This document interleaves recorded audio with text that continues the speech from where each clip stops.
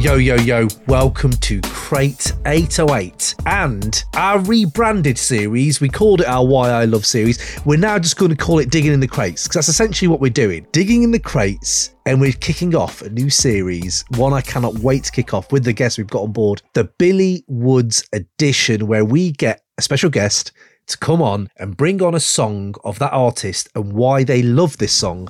And today we are talking Christine by Billy Woods. Black car on the back street, little me asleep on the back seat, low by street lamps and the blackness in between.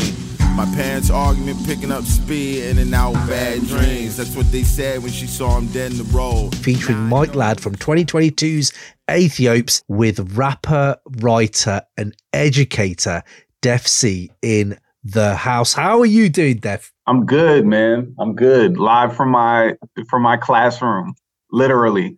In I live after, I think I just finished teaching an hour ago. Wow. So I'm here. I'm definitely a little winded, I can't lie, but you know, whenever it comes to talking about people like Woods or people like Ka, I always get super excited, and I can't wait to nerd out with you about them. Mate, that's it. And there we go, Easter egg right there. There is a car episode coming as well. Damn, my fault. No, I love it. I love the fact that you're dropping it in there, like a little gem like that.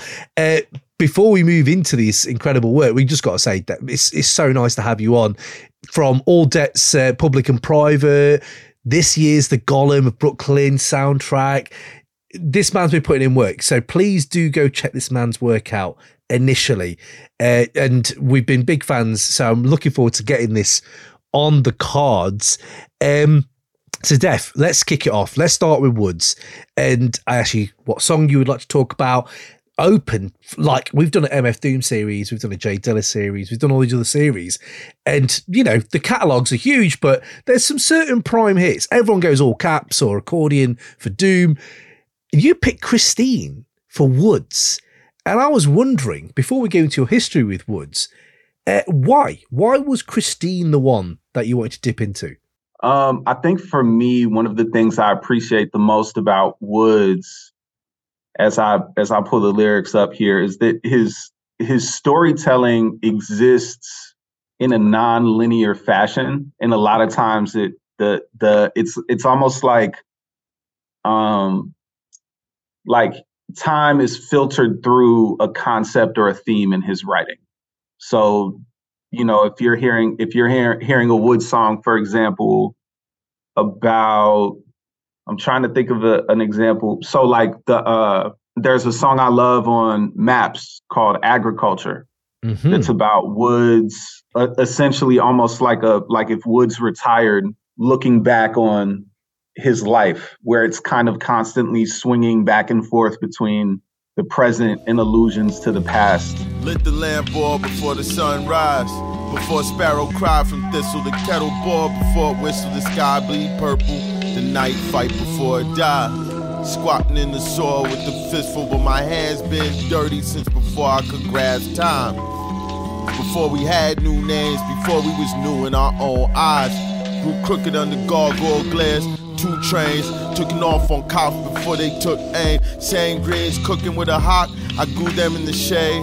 Used to plot on the come up, plot on my brothers. Now I get the tomatoes cropping sideways. I think that's one of his strengths as a writer, is his ability to do that. And a song like Christine, one of the things I love about it, in addition to the obvious literary reference in the title, and also like a connection, Boathouse was the one who recorded this. So Woods recorded his parts for the song in Chicago at Closed Sessions. Oh, so, okay. Yeah, back when it was Closed Session Studios. So, right. Yeah.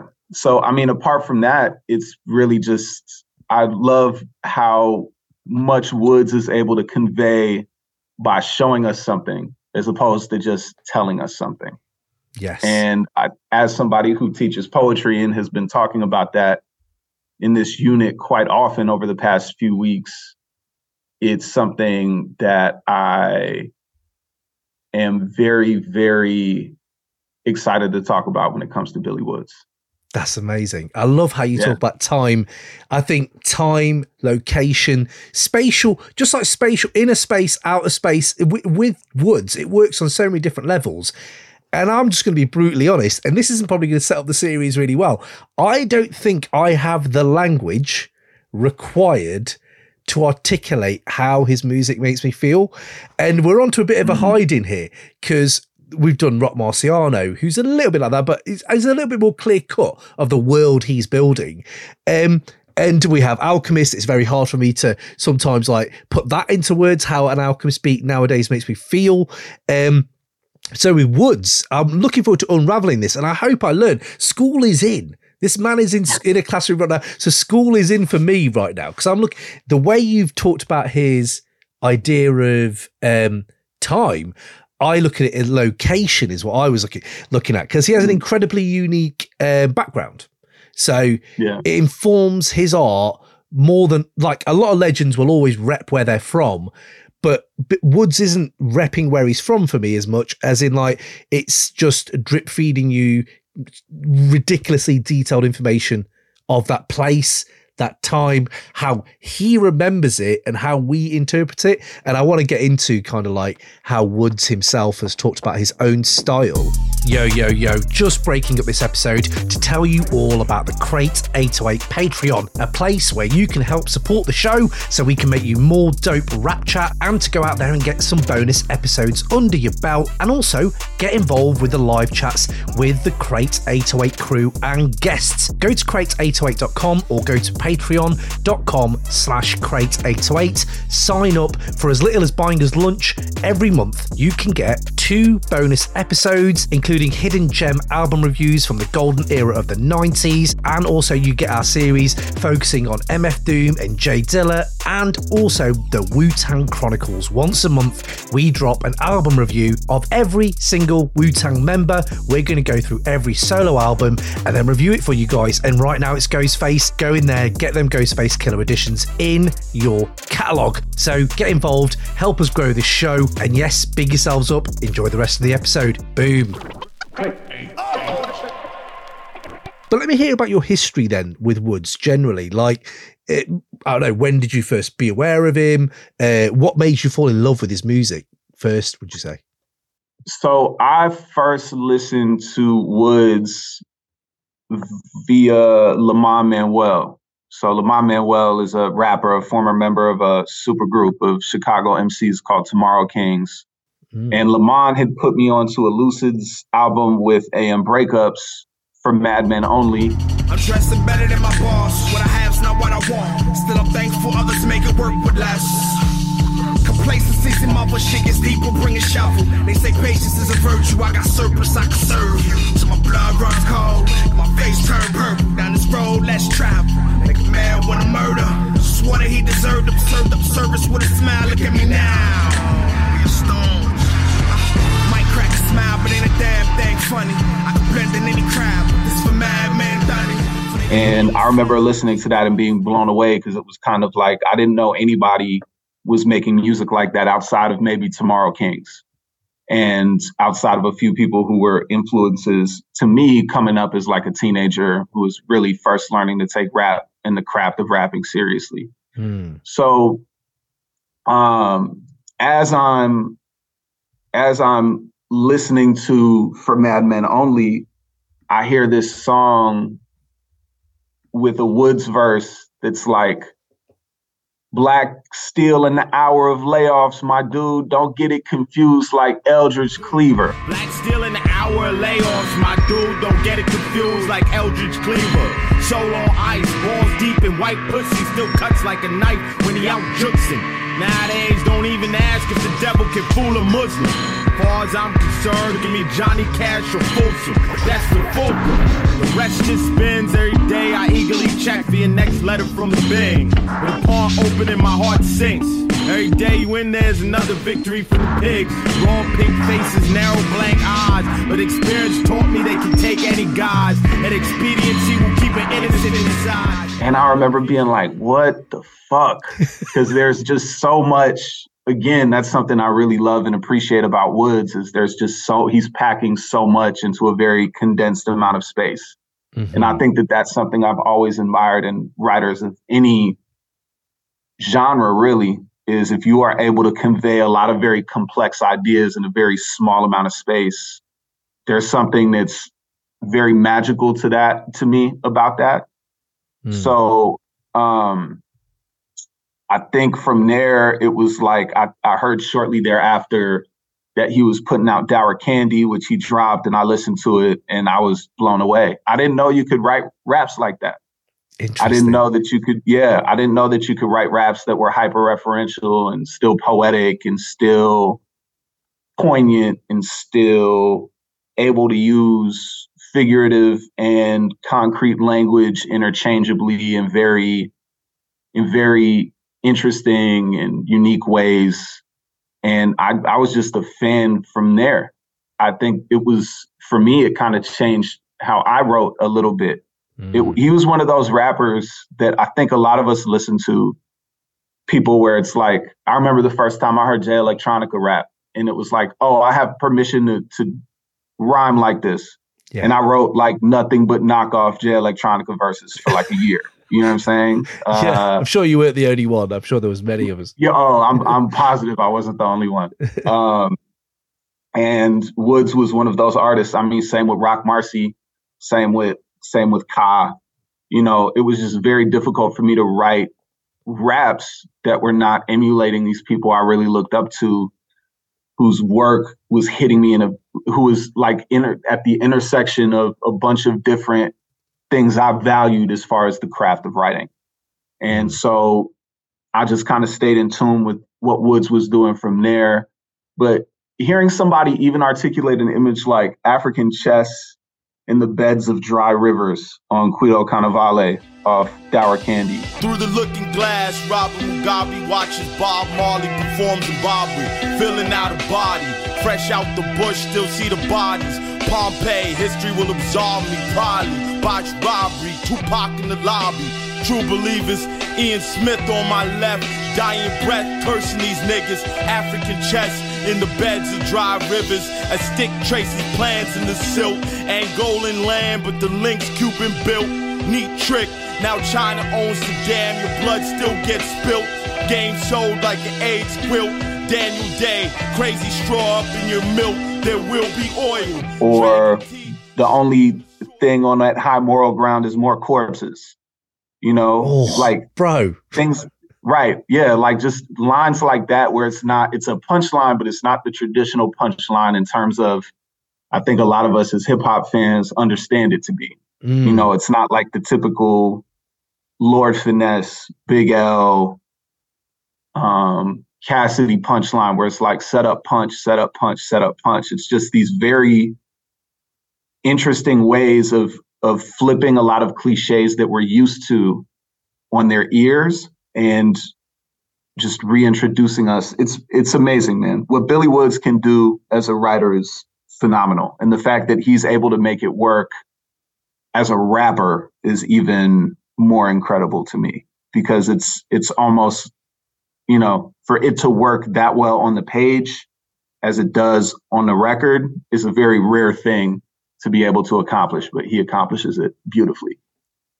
Bro, the way you've broke that down is immense. That's exactly what I'm talking about. When you think about like a rapper's performance on a mic, the way you're delivering these words, it's good enough to write them in like just in a form, you know, and you think that's incredible. And I know a lot of, and this is my next question to you was like, for someone who hasn't heard Woods, and I'm hoping this series kind of opens the doors for some of our listeners who are more schooled in the 90s era of hip hop. How would you describe his work to a new listener? Like, or how could you get them in, do you think? Because I'm wondering if Woods would have worked in the 90s as well as he does now, because the 90s just feel so different, if you know what I mean. But yeah, where were you at with that?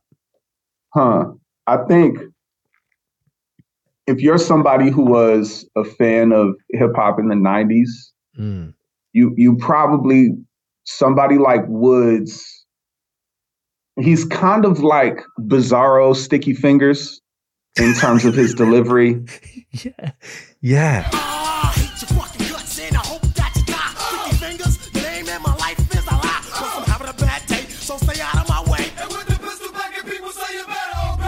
Just in the nick of time, I commit the perfect crime. Rip my heart on my chest, put it right into a rhyme. There's no real, it's on beat, but it's not so loyal to the beat that it's hyper technical, right? So it's not like he doesn't approach rapping the way somebody like Big Pun would approach rapping, or somebody even like Big L. You know, he approaches it more like L would, or Jay-Z, where it's just kind of like late 90s, early 2000s Jay-Z, like Volume 3 Jay-Z, I think, where it's almost like the delivery feels very fluid and natural, but there's a lot of very intentional work being done to make the delivery work. A lot of speculation on the monies I've made, honeys I've slayed. How is he for real? Is that really paid? Hustlers I've met or dealt with direct. Is it true he stayed in beef and slept with a tech? What's the position you hold? Can you really match a triple platinum artist buck by buck, but only a single going gold? Rockefeller foe, and you left out in the cold. Is it back to charge your motherfuckers 11 for a O? So I think that would probably be, I think like late 90s Jay-Z would be a good point of comparison. Like that. I think the easy go-to answer is always like LP and Company Flow, Big Just, but you know, I think and maybe Big Just would probably be closer, but even then, like those guys were very much about doing as much with the words as they could.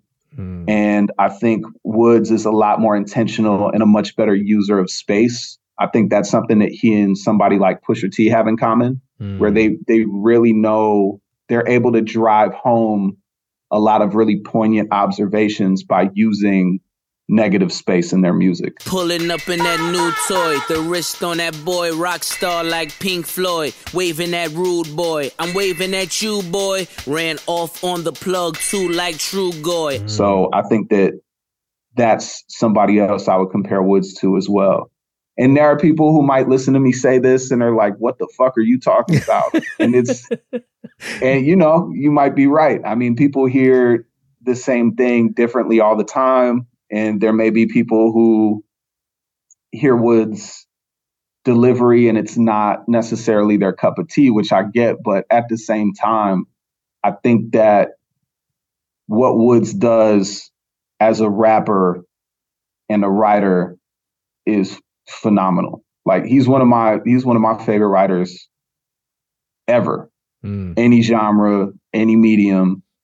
And it would be a lot more difficult to put him in that category if he were more focused on being a hyper technical rapper. Because I think that there are some limitations that places on you, even though I think his rhymes are very sneakily technical in a way that people wouldn't necessarily expect. They're measured and potent, mate, bro. That's what they're measured. Like he has thought that out. Like we're going to talk about Carr as well at some point. He has thought that out. I mean, they are naturally gifted, but it feels like hours and years are put behind like most of these lines, and you feel it. Like you feel that as an earned line. Do you know what I mean? Like he'll say something about, I mean, when he talks about even the opening lines on this track, Christine, there are some moments where you're like, you can't have not experienced that. You must have experienced the lulled by street lamps and the blacklist in between. Black car on the back street, little me asleep on the back seat, lulled by street lamps and the blackness in between. My parents' argument picking up speed, in and out bad dreams. That's what they said when she saw him dead in the road. Now I know it was the shadow of them black wings. Unmarked followed us for 10 blocks. Nigga said if they try to make the stop, I'm fleeing. Brake lights bright red lit his face like a demon. We took a left, they went straight. We all laughed, but I seen it. Some had the trap in the trunk of the Beamer. Some kept the cracks up front so they could eat them. Some went through the windshield, some went to the precinct. Some got yapped out driver's seats and parking lots and left bleeding. Some things only make sense in their time. I paid $100 for the whip, so when police took it, I never paid, no, never mind. Easy come. When he's talking like that, you've lived that, bro. Like that is that element of, you can't just make that up. Or he may have an incredible imagination, of course, as well. But there are just some moments which feel like they're so personal. Yeah. Carr, again, being one of the most personal MCs, but we'll get onto that.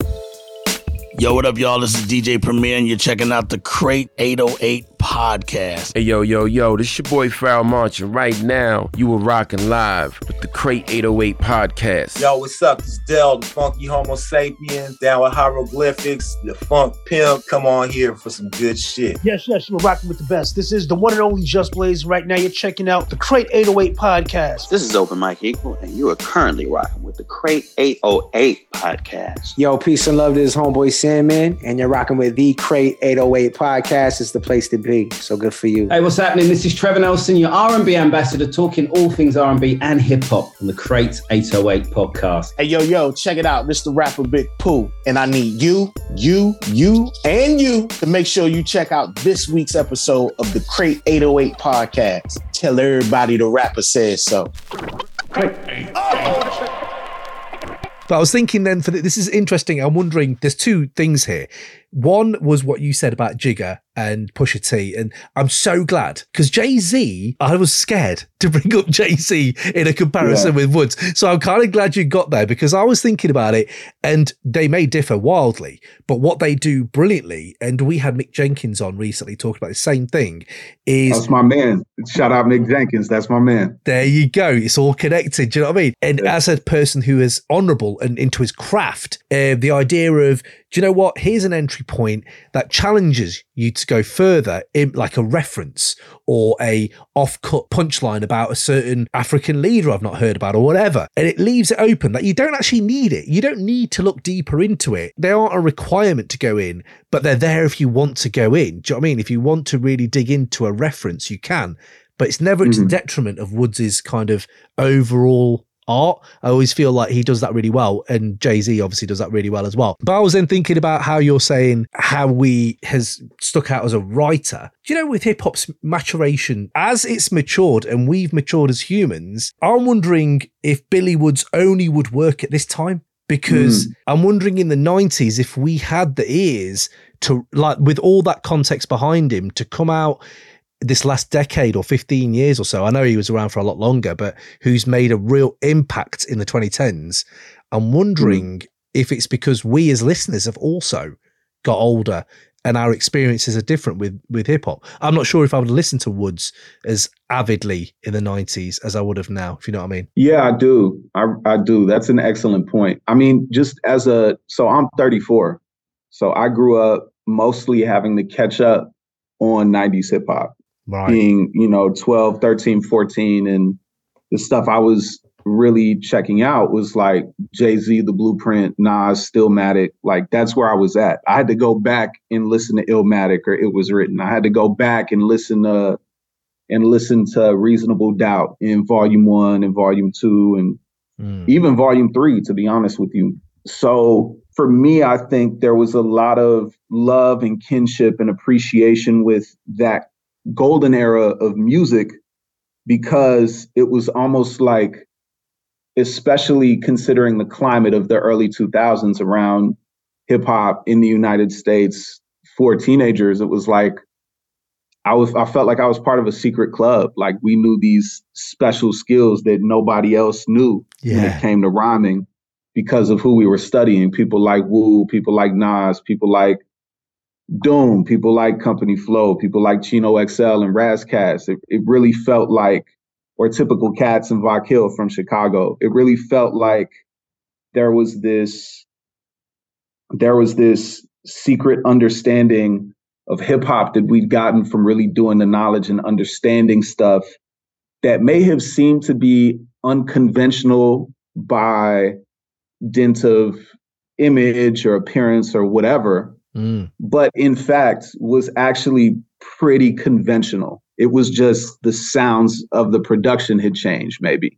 Yeah. But I remember being 13, 14 years old and listening to Fantastic Damage and not knowing what to do with it. I remember listening to Funk Crusher Plus and outside of 8 Steps to Perfection, not really knowing what to do with it. I remember listening to maybe the first couple songs off the Cold Vein by Cannibal Ox and being like, what the hell is this? You wanna pop shit and get popped in the top lip? I I shoot the 5, and on a good day I bite bullets. We use bear traps to catch weasels, metal mouth diesel, and the bite lethal. We in the catacomb, nappy-headed, never used a comb, and built with the forces that blew away Dorothy's home. And I think a lot of it has to do with maturation of our ears as well. And I also think it has to do with something that's really cool that's happening in hip hop, which is there's been this kind of this withdrawal of boundaries and stratification within hip hop. You know, like I don't think that we are necessarily at a point where in hip hop things like genre, subgenre, region really matter as much. You just kind of like the things that you like. Yeah. And there's a reason behind that. And when you're a kid, obviously, I think now one of the cool things is you love the music that's closest to you in proximity. So whether that's via social media or via physical location, what have you. And I think something that I really love about Woods as a rapper is that like you can't pin his style down to one region. I mean, obviously it's very New York in terms of the stories he tells and the references he makes and his song titles and all of that. But at the same time, it's not like you can listen to Woods and be like, oh, he's a New York rapper, which would have been the case at a different time in the history of hip hop. So I think that's one of the coolest things about Woods, and people's appreciation for him now is just like, we don't give a fuck about what other people think about our music taste. We just like what we like. Yeah. Yeah, absolutely. And that kind of disbanding of subculture, categories, boundaries, like boundary-less at times, I think that kind of sometimes goes hand in hand with where the industry kind of is now. You're a working artist. I mean, you tell me like how that, because from my perspective, it's like there is no big bad boy label telling me this is what this is. Like, oh, this is backpack rap, this is conscious rap, this is trap music, this is, and I think nowadays I don't feel like I have any kind of gatekeeper to tell me. I just follow who I follow. I would never have got to someone like Iblis or Televangel or someone like that, their beats, if it wasn't for me listening to stuff on Closed Sessions, stuff on like Kip Stone and people like that, where I hear that, I see who they're affiliated with, and I, do my natural thing. And I think back, I'm wondering now if that's something to do with the industry not being so overbearing and telling us this is what hip hop is. It's just what we want it to be. And in fact, I think the last time I've ever seen this kind of categorized or labeled was, I think it might have been Complex, and it was, I think they called it art rap. If people want to call it art rap, I haven't really thought of it that way until I, read the article. But yeah, no, it's just interesting. Just interesting how we have no boundaries, and it's great. It's brilliant. Absolutely brilliant. Yeah, I love it too. Yeah, it's quality. So going into Woods and his kind of style we've talked about there, right? I was reading a Fader interview with him, and I can't remember who did the interview, but it was really good question where he said, do you like to bait the listeners, especially listeners like me who have had a hard time to take things at face value? Do you bait them into overthinking things in your music? And it's really interesting question because, I think a lot of the people I know who don't like Woods say that you're over intellectualizing it. It's like kind of spoken word. I've heard this kind of thrown at him. And I just love how he took it back to where you took it back to, where it's like the 90s. And he was like, look, I grew up and I didn't know what I'd heard on Only Built for Cuban Links straight away. I didn't know what I'd heard on Iron Man. Like I probably knew like 50% of that. Same. Like, so I don't understand the argument. Do you know what I mean? Like, oh no, it's just too complicated, or like he's trying to be too overly. It's like, well, no, look, Wu were doing it. I think they're the children of Wu in that weird way, if you know what I mean. I don't know if you have any thoughts on that. No, for sure. I think Ray and Ghost specifically. I think, and even ODB a little bit in terms of, and Master Killer in terms of there not being a fidelity to the technical 4/4 structure of most hip hop beats. Yeah. I think you could even look at it in terms of that too. And I also think that Woods is just, I think people overcomplicate Woods' music. You know what I'm saying? Yeah. I think people overcomplicate what he's talking about in the stories he's telling, because if you just listen to the lyrics, it's there. Everything is there. It's about being a little kid asleep in the backseat of a car. It's also about your friends potentially or loved ones dying in some tragic way in which a car is involved. It's about, you know, a lot of things that you use a car for that you don't want anybody to know you use the car for. I think that it's all there in the song. You just have to listen for it. And I think that we're just so used to, in a lot of ways, or we were at one point used to rap being spoon-fed to us in a specific kind of way that it throws us off when we hear somebody like Woods. And I think, but I also think that like his music is not as, it requires repeat listening to get something from it.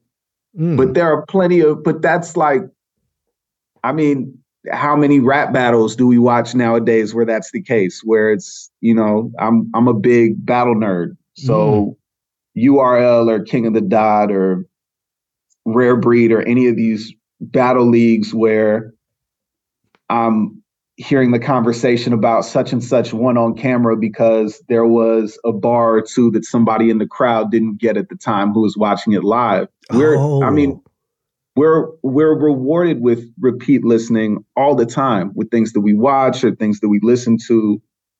And it's so bizarre to me that rap can, on occasion, boil down to something as simple as, nope, I don't like his delivery, next song. Yeah. Because I think if you listen to what Woods is saying, it's just kind of, he's talking about a lot of the same stuff that a lot of rappers are, but he's adding a dimension of humanity to it that maybe isn't present, or that people don't read enough into the music that they're used to find. And so, I think Woods is just a really good rapper and a great writer. And I think those two things can go hand in hand in very cool ways. So I think that's him. I don't think there's anything overly complex about it at all. It just requires you to listen to the song maybe more than once. Look, we said this, I just said this as well earlier, like it's there if you want it, and it's not to the detriment. You can still listen to that song, fully enjoy it, and unpick it as much as you want to. You can be nerds like us and constantly re-listen to it, or you can just hear it the one time and just feel the vibe. And we haven't even talked about the production really, but the production kind of lends itself to that as well. I feel like you can sometimes just bask in the production. You don't need to engage with the lyrics every single time if you don't want to. And it's interesting because in that same interview, what you said there earlier, you said about if you can show and not tell, and he was asked about him actually saying, I want to be more clear, but not really showing it. And he said he addressed that exact point you just addressed there, Def, where he says people bend themselves into all types of pretzels due to a lack of contextual listening, sometimes critical thinking. And, you know, there can be meanings within your art that your artist didn't intend. So he understands that. Like, he doesn't invalidate someone's reading of that art, that, you know, he understands that I accept that reading. And that's a really good interview with him to understand these things, because what critical analysis can certainly contain things I didn't intend. That's another thing. And you're like, yeah. And but then he does undercut it all by saying, I would prefer if they weren't all really dumb. And which is also quite kind of funny. And he is a funny bloke, so I enjoy that. But I mean, for yourself, do you like explaining your art? Like, or do you like to just have it there? You've just dropped Gollum, and, you know, I needed to look up on that to really understand the weight of that work that you'd put out. Yeah. I mean, there are certain conversations, I think, about the music that for me are interesting to have. So if people pick up on certain nuggets of information and want to draw those threads out a little bit more by researching them, I think that that's great. I think if there's a way that my music can be educational in a way that isn't too much like Schoolhouse Rock, I think that would be super fire. So, because that was some of the music I loved growing up too. Mm-hmm. So I don't mind explaining it or talking through it. It's really, there have been times where people have taken lyrics I've said out of context and just run away with them as narratives that are nowhere close to what I was saying in the songs. And I think sometimes that can be a little annoying and a little frustrating. But it's also a situation where, as a teacher of poetry, I can tell you that the thing I say to the students is true all the time. If you have the textual evidence to support your opinion, it's just as meaningful as the intent of the writer.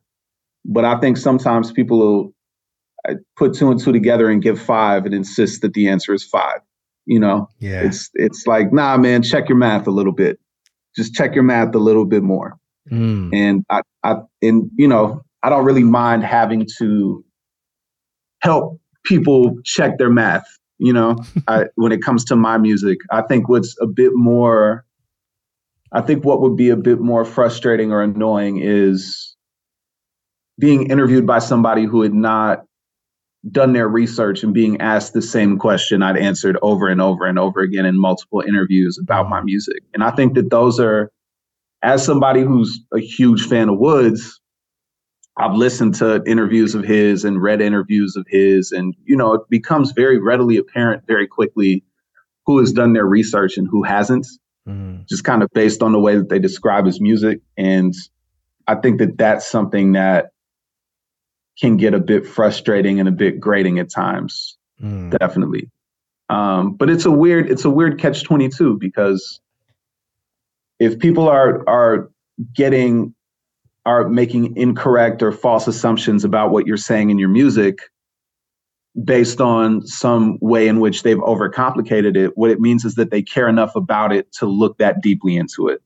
And so I can't, you know, I think that's why it's not super frustrating to me. And also, I don't know, as a rapper, it felt like for years, I was kind of screaming into the void for a while. Like, I didn't know if there were people who were even interested in listening to my music past just kind of, do I like this or do I not first listen? So to be able to engage with people about the art who know how much care and intention have gone into it, that's always rewarding, I think, for any artist. To know that there are people who get it and connect with it, because then you feel less alone with the art that you're making. Yeah. And then it probably informs your next piece of art, I'd have thought. I don't know. Coming from it, you know, you all work in certain spaces, negative, positive spaces. And I imagine that informs your next piece of work a little bit. I don't know. Yeah, absolutely. Hey, what's up? This is Black Thought, and you are now rocking with the Crate 808 podcast. Yo. This is Stretch Armstrong. Ooh-wee. My name is Bobby Dugarcy, aka Cool Bob Love. You're now listening to Crate 808. Hey, yo, what up, y'all? This is Prince Paul, and you're rocking with Crate 808 podcast. Yo, it's Evie Evidence, Dilated Peoples. You're rocking with the Crate 808 podcast. My favorite shit. Let's go. Yo, what's going on, y'all? This is Master Ace from Brooklyn, New York, and you're checking out the Crate 808 podcast. Real hip hop. Well, let's go in then to Christine and this song, man. Where do you start? Do you know where I actually would start is the title, because when I first heard Aethiopes, this is one of the songs that I didn't get the car thing off the first listen. And it's, of course, Christine, Stephen King, and then hearing that he loves this book as just the, just I think he's read it most Stephen King book he's ever read, I think, or something. And I'm just wondering for you, when you heard it on a first listen, what was it that pulled you in? Did you fall in love with this song straight off the bat off Aethiopes, or was there kind of journey with it? I mean, the first 4 bars of the first verse is something I can relate to from personal experience. Right. Being a little kid asleep in the backseat of a car, driven by my parents. You know, there are going to be some times where my 2 younger brothers are there with us, and I'm falling in and out of sleep. Who hasn't had that experience when they're driving with family members or with loved ones? That's just something that happens, right? And then what I love is that is that it pivots so quickly into that's what they said when she saw him dead in the road. Now I know it was the shadow of them black wings unmarked. And then so you have this angel of death image that comes right after finding out that somebody in the middle of the road is dead. And then after that, you have an unmarked car following them for 10 blocks. You know what I mean? Yeah. And then the image of brake lights, bright red, lit his face like a demon. We took a left, they went straight. We all laughed, but I seen it. I've also been in, maybe not in that exact situation, but I've driven with the police behind me before. Obviously, as a white man, it's not racial profiling, but I've driven with the police behind me before, just kind of waiting for me to make a mistake so they can give me a ticket.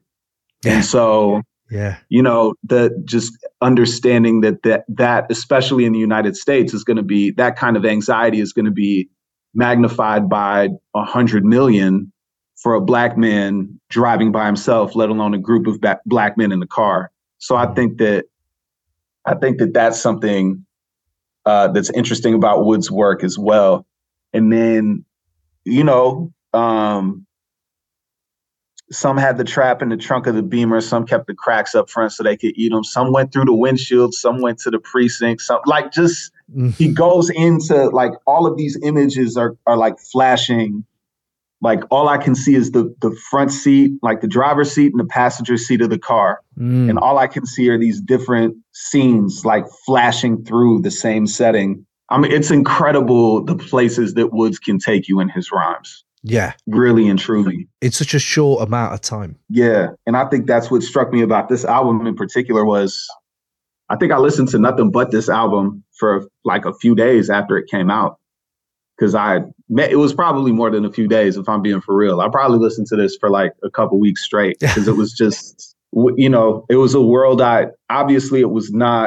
it was a world that as somebody who appreciates good literature, I never wanted to leave.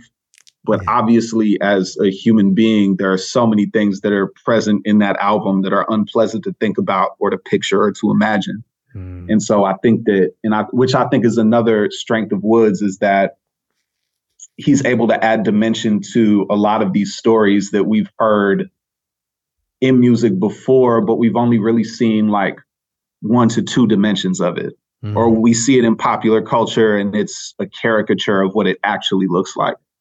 And I think that's one of the things that draws me to Wood's music, drew me to that album in particular. And then this song is just so emotionally affecting in so many ways, even the Bob Marley interpolation in the hook. Yeah, Mr. Brown. Where, yeah, man. From Mandeville to Sligoville, coughing, running around, upsetting the town. From Mandeville to Sligoville, coughing, running around, upsetting the town, asking for Mr. Brown. He's a genius. He's a genius, bro. Yeah. I love Woods to death. I would be saying that if I didn't know him. And I think a song like this is a perfect example of his genius as a writer. Yeah, it really takes you to 101 different places and you just don't know where you're going next. Just to speak on Preservation's production, though, before I jump into some of the lyrics myself, I think that kind of mournful beauty to this song, even the way, I know when you listen to an album, it's a different experience, but as I have been listening to just this singular song, the fact it comes in on that abrupt, awkward horn, a quarter of a horn, and you're in, and it's a really unsettling way to start a track, bro. It's a really it wakes you up and makes you pay attention. And I think there's this real long shadow, I like to call it, of this song, because it feels like there's this inherent dimness to it. It's just a dim lit kind of song, if I can't put it another way. But then in it has this beat switch where, oh my God, that drum and cymbal kind of heaven, it's just that kind of high and just that sublime gear shift. And just that on loop, is crazy in its own way. 'Cause it's kind of hypnotizing in a weird way. But then if you listen to the album, I remember the transition from this to Heavy Water. I just remember that being one of my favorite little journeys in the album as well. But yeah, going into the bars, I was looking up Christine, I think I might have just Googled it. I can't remember, like, and Billy Wood, just see if he'd said anything else. And I did not know he'd referenced Christine a few times. He's referenced it on Blockhead's Slippery Slope. To-do list pristine. Once your name on the list, the lights green. Peeled out the impounded Christine. I remember when whites used to come to the hood, ask random black strangers for drugs. Shrug, wistful look in the eye, blinking hard like those was the days, blood. And that was one where I didn't know he'd already referenced Christine. So this kind of recurring theme in his music, I always love to go back to that. But yeah, you know what hit me first was that there's a noise in my head. Last thing my father said on Dirge, when he said that, it reminded me of this when he's talking about his parents arguing, a man in the middle of the road.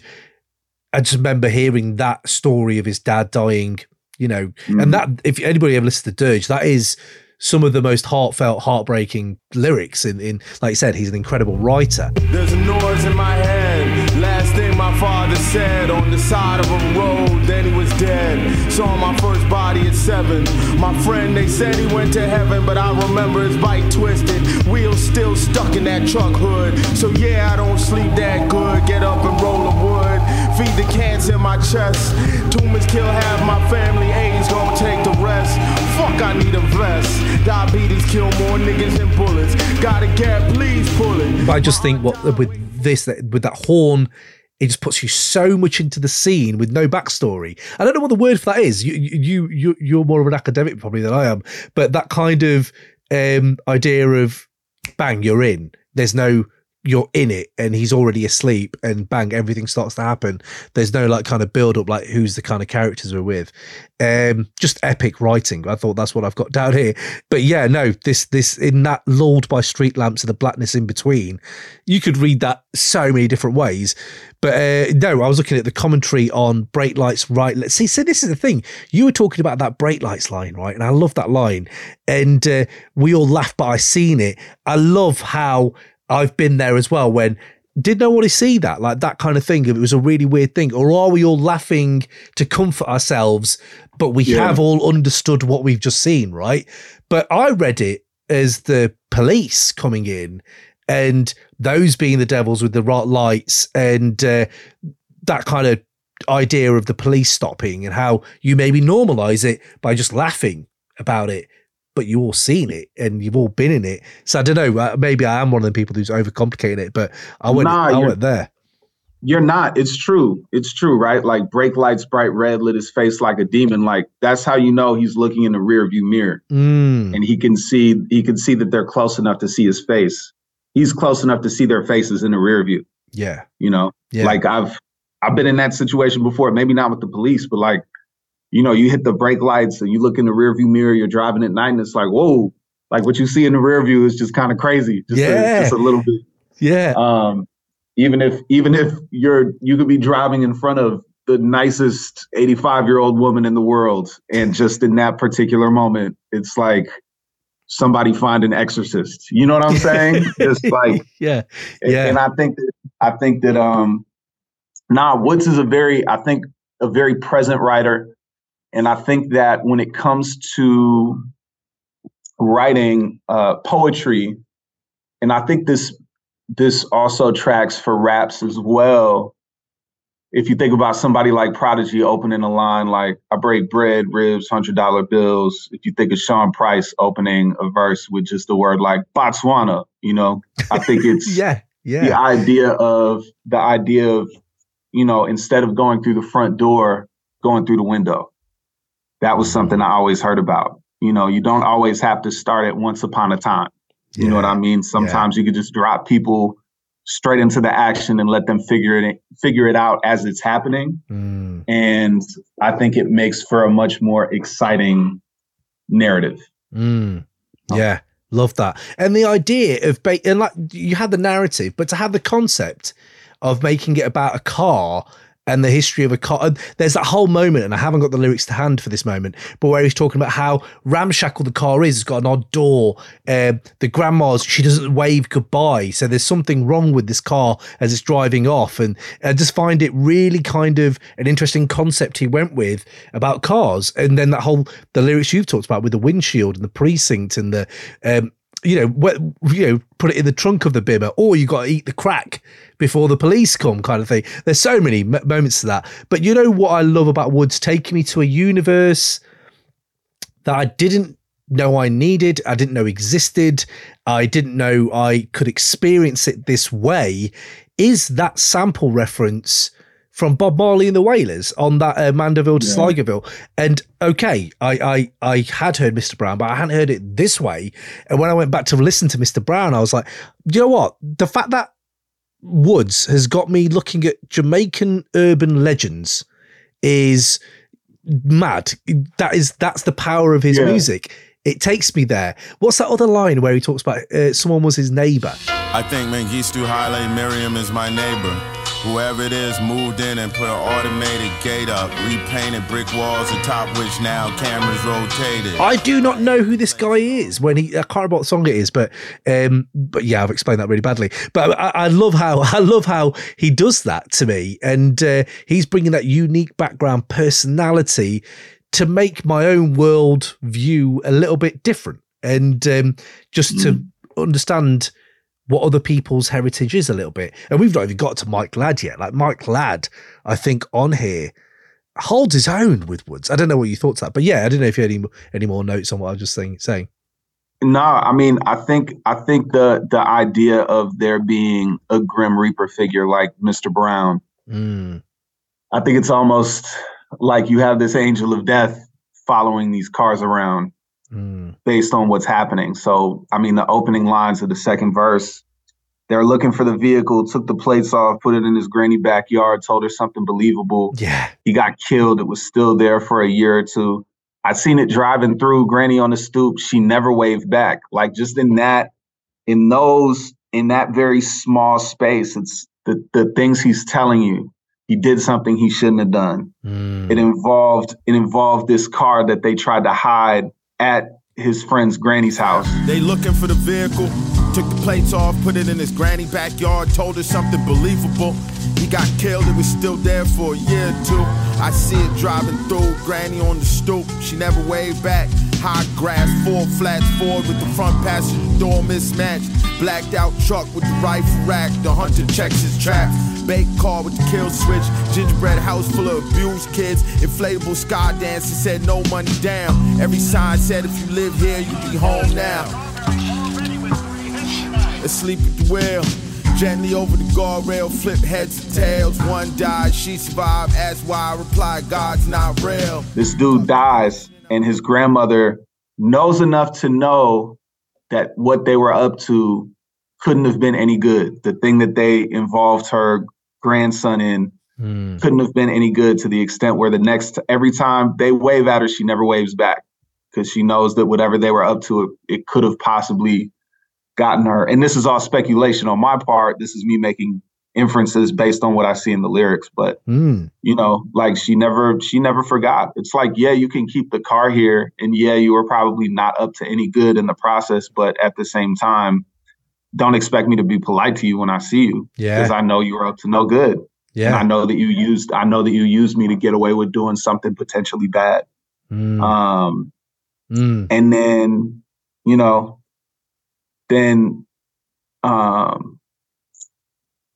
it shifts from that scene to blacked out truck with the rifle rack, the hunter checks his traps, baked car with the kill switch. Yeah. Yeah. So a baked car, for those of you who might not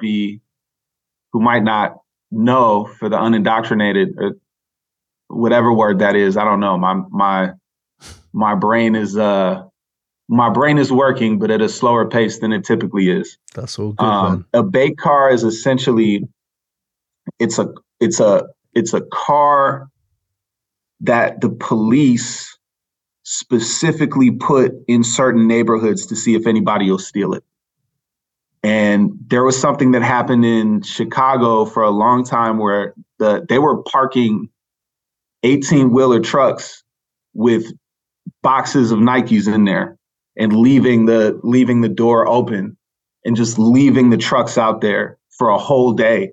And nobody fell for it because everybody is like, there's no possible way that somebody is like just casually going to do this. So I think the fact that it goes to the hunter checks his traps, the wordplay with trap and bait, and then bait car with the kill switch, then goes to gingerbread house full of abused kids. It could be prison, it could be group homes. And then it's inflatable sky dancer said, no money down. Every sign said, if you lived here, you'd be home now. Like just the signs you read in the neighborhood. And then it goes right back to the anecdote that started the song. Asleep at the wheel, gently over the guardrail, flipped heads or tails. One died, she survived. Asked why. I replied, God's not real. Which also does something that Woods is so good at, which is just punching you right in the stomach. Like just like this is a line. I'm just gonna give you this couplet right here that's just gonna completely knock you on your ass. Yeah. And then duck the question. In a hospital room full of flowers, I'll pluck the best one. In a world full of cowards, it's bound to be tension. Like, yo, man, he's brilliant. The things he's able to pull out of a rhyme, and the way, like, for him to circle back to the first 4 bars, considering the amount of different places he took us since he first introduced them, is like his rhymes, his verses move like a train of thought or a memory does. Like if you've ever had a flashback or been reminded of something that then reminds you of a bunch of other memories, that's kind of how the verse works in my mind. So, yeah, man, this song is so incredible for so many reasons, but I think that yes. I mean, you've met him, right? So I just wonder how his mind is wired, maybe like that. Maybe that's how because you have stream of consciousness rap. We've all grown up with Doom. We know how that sounds and where it's originated from. I get it. And obviously you have the whole West Coast collective with Hyro and people like that. It wasn't so stream of consciousness. It was like battle rapping, but out of like the poetry from that end, you know? And I just think where like, this stream of consciousness is kind of structured, though. There is a structure, like you said, it's cyclical at times. It has punchlines that aren't that stream of consciousness is so cruel. It's such a cruel way of taking you. Like, mate, one died, she survived. Asked why. I replied, God's not real. Like that has a heft to it and a pitch black humor. Like it is funny in a weird, really fucked up way. It's kind of, and that's what he makes me feel, fucked up ways. Like I think, should I be feeling like that? It's like good stand-up comedy or great you were saying literature. I would say like art, as in like painting. Sometimes that's just fucked up what's happening here, but it's also like, yeah, but it's kind of a feeling I've never really felt before. But yeah, no, it's just amazing. And that whole idea of in a world full of cowards, it's bound to be tension is it's so loaded. And I look at my TV today and the shit going on in the world. If you just took that one line out and didn't even put it in the context of this song, Woods has delivered something that is so pertinent that, you know, people be getting this on their Instagram quote cards or whatever it is. You know what I mean? That's a fucking hefty bar. One thing I have, and again, it's like the Cuban Links thing. I haven't deciphered this song to this level, really, even doing an episode on it. I don't understand the sports reference. I know he loves sports references. I still haven't deciphered, and maybe I don't have the sports vernacular in the US to decipher this, but the playing of the kind of strawberry like reference of I think it's like a baseball game. It would probably be either the Mets or the Dodgers talking about Darryl Strawberry. Strawberry, right? Playing baseball. Yeah.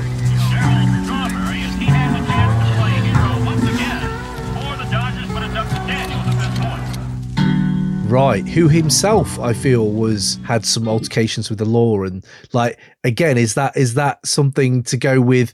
I don't know if he was ever in a car accident or whatever. But yeah, again, see, I need to unpack this and really, I just haven't had that time to get into it. But I don't think we could leave the chat without talking about Mike Ladd. I think Mike Ladd on here, fuck 23andMe, mom's an inventor, is such, it may be dated in a while when people don't know what 23andMe like kind of is, but that whole DNA reference, and I don't know if he's disregarding his heritage. It feels like he's quite proud of it, but just saying, I'm this original that my mom's an inventor. I love that. And then, do you know what he does really well is just that kind of the lyrics going through time periods, locations, fucking referencing slave trade routes. Like, it's a lot packed into that verse. I didn't know if you had anything you wanted to really dip into with Mike Ladd's verse, but the breadth, the sheer bandwidth and breadth he's gone into on that verse is pretty aspiring. Fuck 23andMe, mom's an inventor.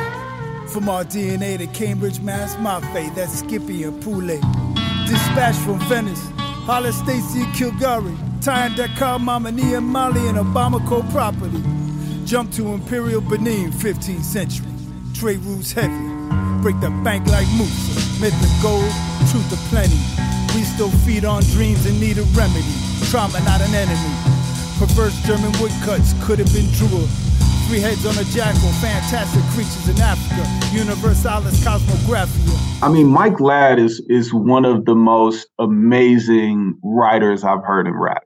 Like, and a lot of his work reminds me of like Césaire Notebook of a Return to the Native Lands, where just the things he's doing with language and the images he's putting in your head are things that require repeat listening to fully comprehend and understand. And, you know, like you have to, there's like even a line like fuck 23andMe, mom's an inventor from our DNA to Cambridge, Mass.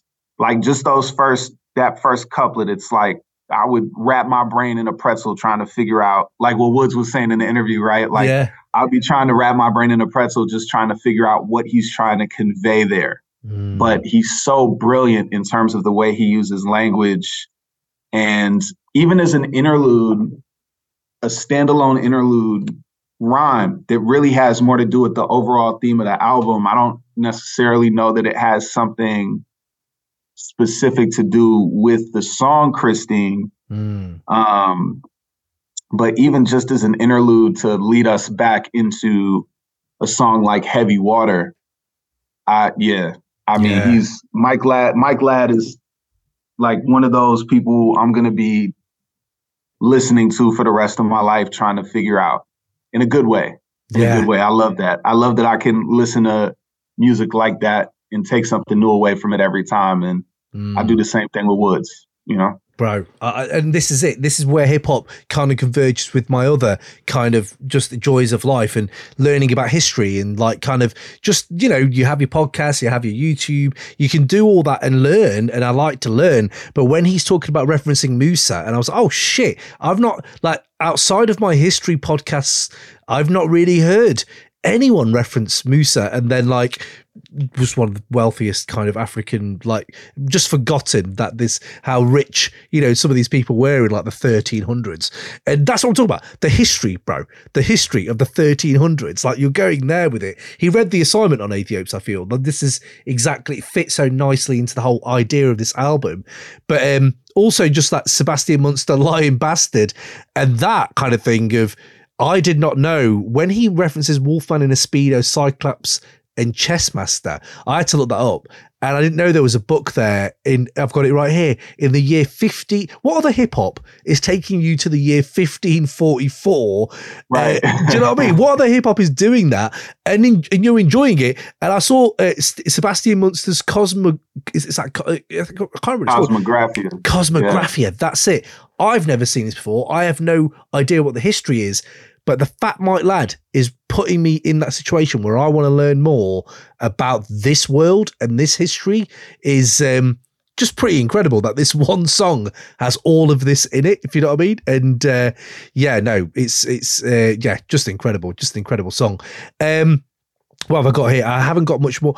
Okay, so here, the last kind of category I have for this then is really on Woods. and you could probably extend this to preservation as well. But what they've given us so much. So who are we to ask for any more, really? But if you were in a position where you were privileged position to say, what would I like next from Woods? Would it be a collaboration with someone new? What, or are you open to just anything he brings? Where are you at with that? Like, I don't know. Do you always think about what next for your favorite artist kind of thing? I don't know. I mean, something I love about Woods is every project, even if he's doubling back to a collaborator he's worked with before, is entirely unexpected, either in terms of the sounds or the concepts or the approaches or the stories he's telling. Like, I couldn't have told you that Hiding Places was going to sound like what I thought. Like, Hiding Places sounded nothing like what I thought it was going to sound like. And this album sounded nothing like what I thought it was going to sound like either, Ethiopia. So I'm somebody who's just, whenever Billy Woods decides to put out music, I'm listening to it.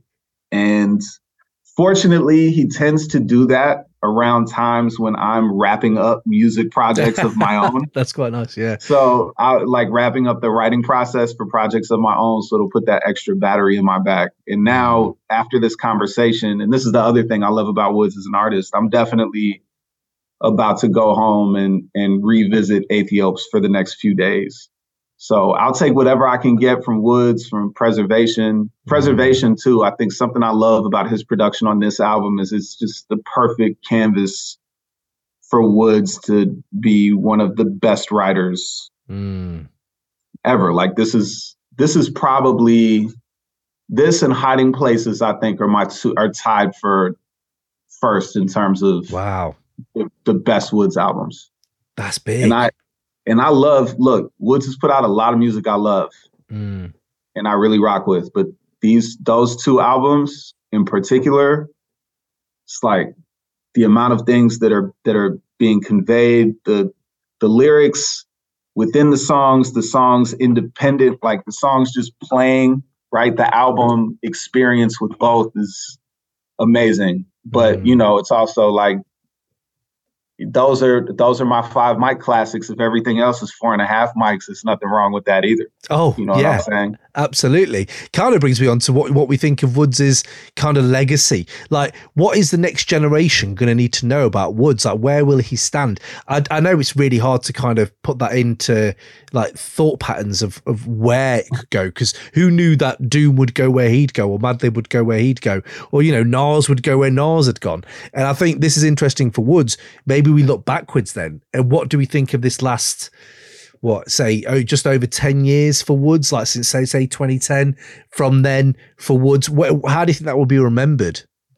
So I've been watching Woods perform in Chicago since 2015. Right. So, and when he came to Chicago, it was on a bill that I was headlining. It was my first headlining show, and he and Prem Rock and Mo Nichols were passing through on tour. And I actually, this very classroom, I had a rap workshop here, and Woods and Prem came through for the rap workshop and like built with the kids, right? That's wicked. And yeah. And so, but every time I've seen Woods and or Elucid come to Chicago and rock, the line at the merch table has been longer and longer, and the venue has been more and more packed. Like, the venues have gotten bigger and the audiences have gotten bigger to accommodate that. So I think Woods, when we look back, especially considering he had a career where he was putting out 10 years worth of music before History Will Absolve Me came out, I think he reminds me a lot of people like Doom and Sean Price, Rock Marcy. Yeah. There is this vanguard of the underground where he represents something very specific and unique that people are going to be coming back to and studying forever. So I think that for me, and he also gave a bunch of permission for people like myself to do what we wanted to do in music. Oh, you think this is dope? Then put it out. You need to do this, and this to sharpen whatever it is you do as best you can, but do it, put it out, see what the response is. Keep it moving from there. Never never telegraph your punches, you know, always keep them guessing with the next one. So I think that's Wood's legacy for sure. And yeah, he's up there with Sean Price and Rakim and Biggie and Jay is, you know, one of my favorite. Those are like my 5 favorite rappers of all time, you know, so it's not an Andre 3000. So if you think about that kind of company to be a part of, I don't think I'm the only person who feels that way. And I think that's going to be reflective. That's going to be what Wood's legacy is reflective of. It's like he opened the door for a lot of us to do what we wanted to do and potentially support ourselves in the process, while also encouraging us to just step our shit up at every level. Because anytime I listen to Woods, I realize I'm not as good at rapping or writing as I think I am. I got to step my shit up. Steel sharpens steel, my friend. That's the thing, though, right? And it's a beautiful thing. Just as a listener, someone on the sidelines, just kind of drinking all this in. It's just an incredible time to live in. Just to see I don't even want to call it. It's just the underground, just being so rich with. It just reminds me of growing up. You know, it just reminds me of being that teenager and not knowing where to start. Tribe, Gangstar, and you were like, holy shit, where do I even fucking start? I now, as I have got older, realize how lucky I was at that time to have that. But then I also realized there's never been a moment in my life where I've gone, yeah, hip hop's not delivered for me this year. There's always been something, and my tastes have changed, but that something has just become a tidal wave ever since, like, I would say 2016, 2015, around that time. Every year's got crazier and crazier.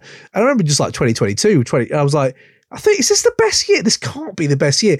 But we have listeners to this show who are adamant this is the best 5-year run in hip hop, like ever. And it really angers some of the other 90s golden era heads. But I'm here for that chat, which is like, you've had the rise and maintain sustained brilliance of Woods, Rock, Alchemist, Car.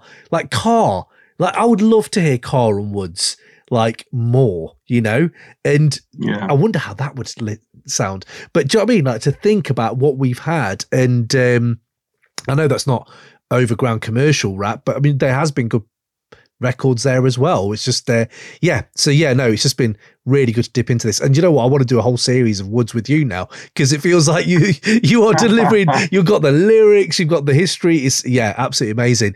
But look, Def, where can we find you? What have you got coming up next? What do you want to promo anything? Please drop it. The Golem of Brooklyn original soundtrack is out now anywhere you can stream and purchase music from myself and Messiah Music.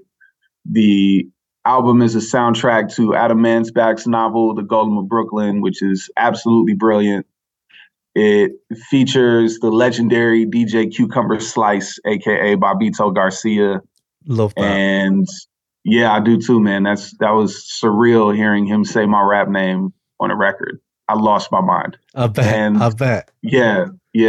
And I mean, just, you know, more music is coming this year. Next year, just, you know, again, to bring it back to who we've been talking about this whole time, you got to while you have the hot hand, you got to keep working. You got to just keep working and living life, and you'll always have something to write about. And so, just be on the lookout for new stuff from me. That's it. Beautiful, man. Beautiful. Well, before we go, Def, last great piece of music you heard. Could be old, could be new, just the last great piece, and it can't be Christine. Okay, so I was listening to a snippet. I don't know if this counts, but there's an unreleased snippet of a Schoolboy Q song that Cal Banks played during his Boiler Room set. That's phenomenal. It's crazy.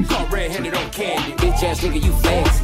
IG looking like Bambi, real life nigga, no Grammy. Big watch nigga is gloss, quick flex gotta get off. Get back nigga, you off. Shoe shine nigga, keep dancing. Catalog really extends. Big fees, one of my features. No cheese, one on my seat. Blue lips, really I'm speechless. What's going on? Shit getting tricky out here, my nigga, what's going on? He tellin', who boy going on? Man, it was supposed to be a secret, man. On God, you niggas lame. On God, you niggas shame. On God, you niggas ain't. Fuck who I want, on God. And that had me listening to a whole bunch of Schoolboy Q. I also really loved the title track that closed, And Then You Pray For Me by Westside Gunn. I was listening to that song kind of over and over and over and over again this weekend. Walking by faith, I did my footsteps further from faith. I sip from the lake. Yeah, too much of blood spill, pays no mistake. Walking by faith, I did my footsteps further from faith. I sip from the lake. Yeah, by I think KC or KSI, I don't know how the artist's name is pronounced, but I love that song. I just kept listening to it over and over again. So that's another one I want to shout out to. Interesting. Thoughts on Westside Gunn's little dalliance in trap? I think he just made music he wanted to hear at the strip club. Which is fair. I think that's if you followed Westside Gunn's career or like his Instagram stories or whatever, like I think something I always loved and appreciated about Westside Gunn is he makes the music he wants to hear. Like he just wants to make the soundtrack to his life. And there are times where it may work for other listeners and times where it doesn't, but I don't think he cares one way or the other. I think he rocks with it. And I think it's capturing the essence that he wants to capture. So, you know, I gotta respect that kind of persistence when it comes to making music. Yeah. You know. Love that. Well, Def, thank you so much for your time, your passion, your insight. We will be bringing more with Defcee at some point. Go check out the music. And for now, bro, yeah, just keep pushing, bro. Just keep pushing and keep shining. Absolutely. Thank you. Appreciate you, man. Peace. Peace.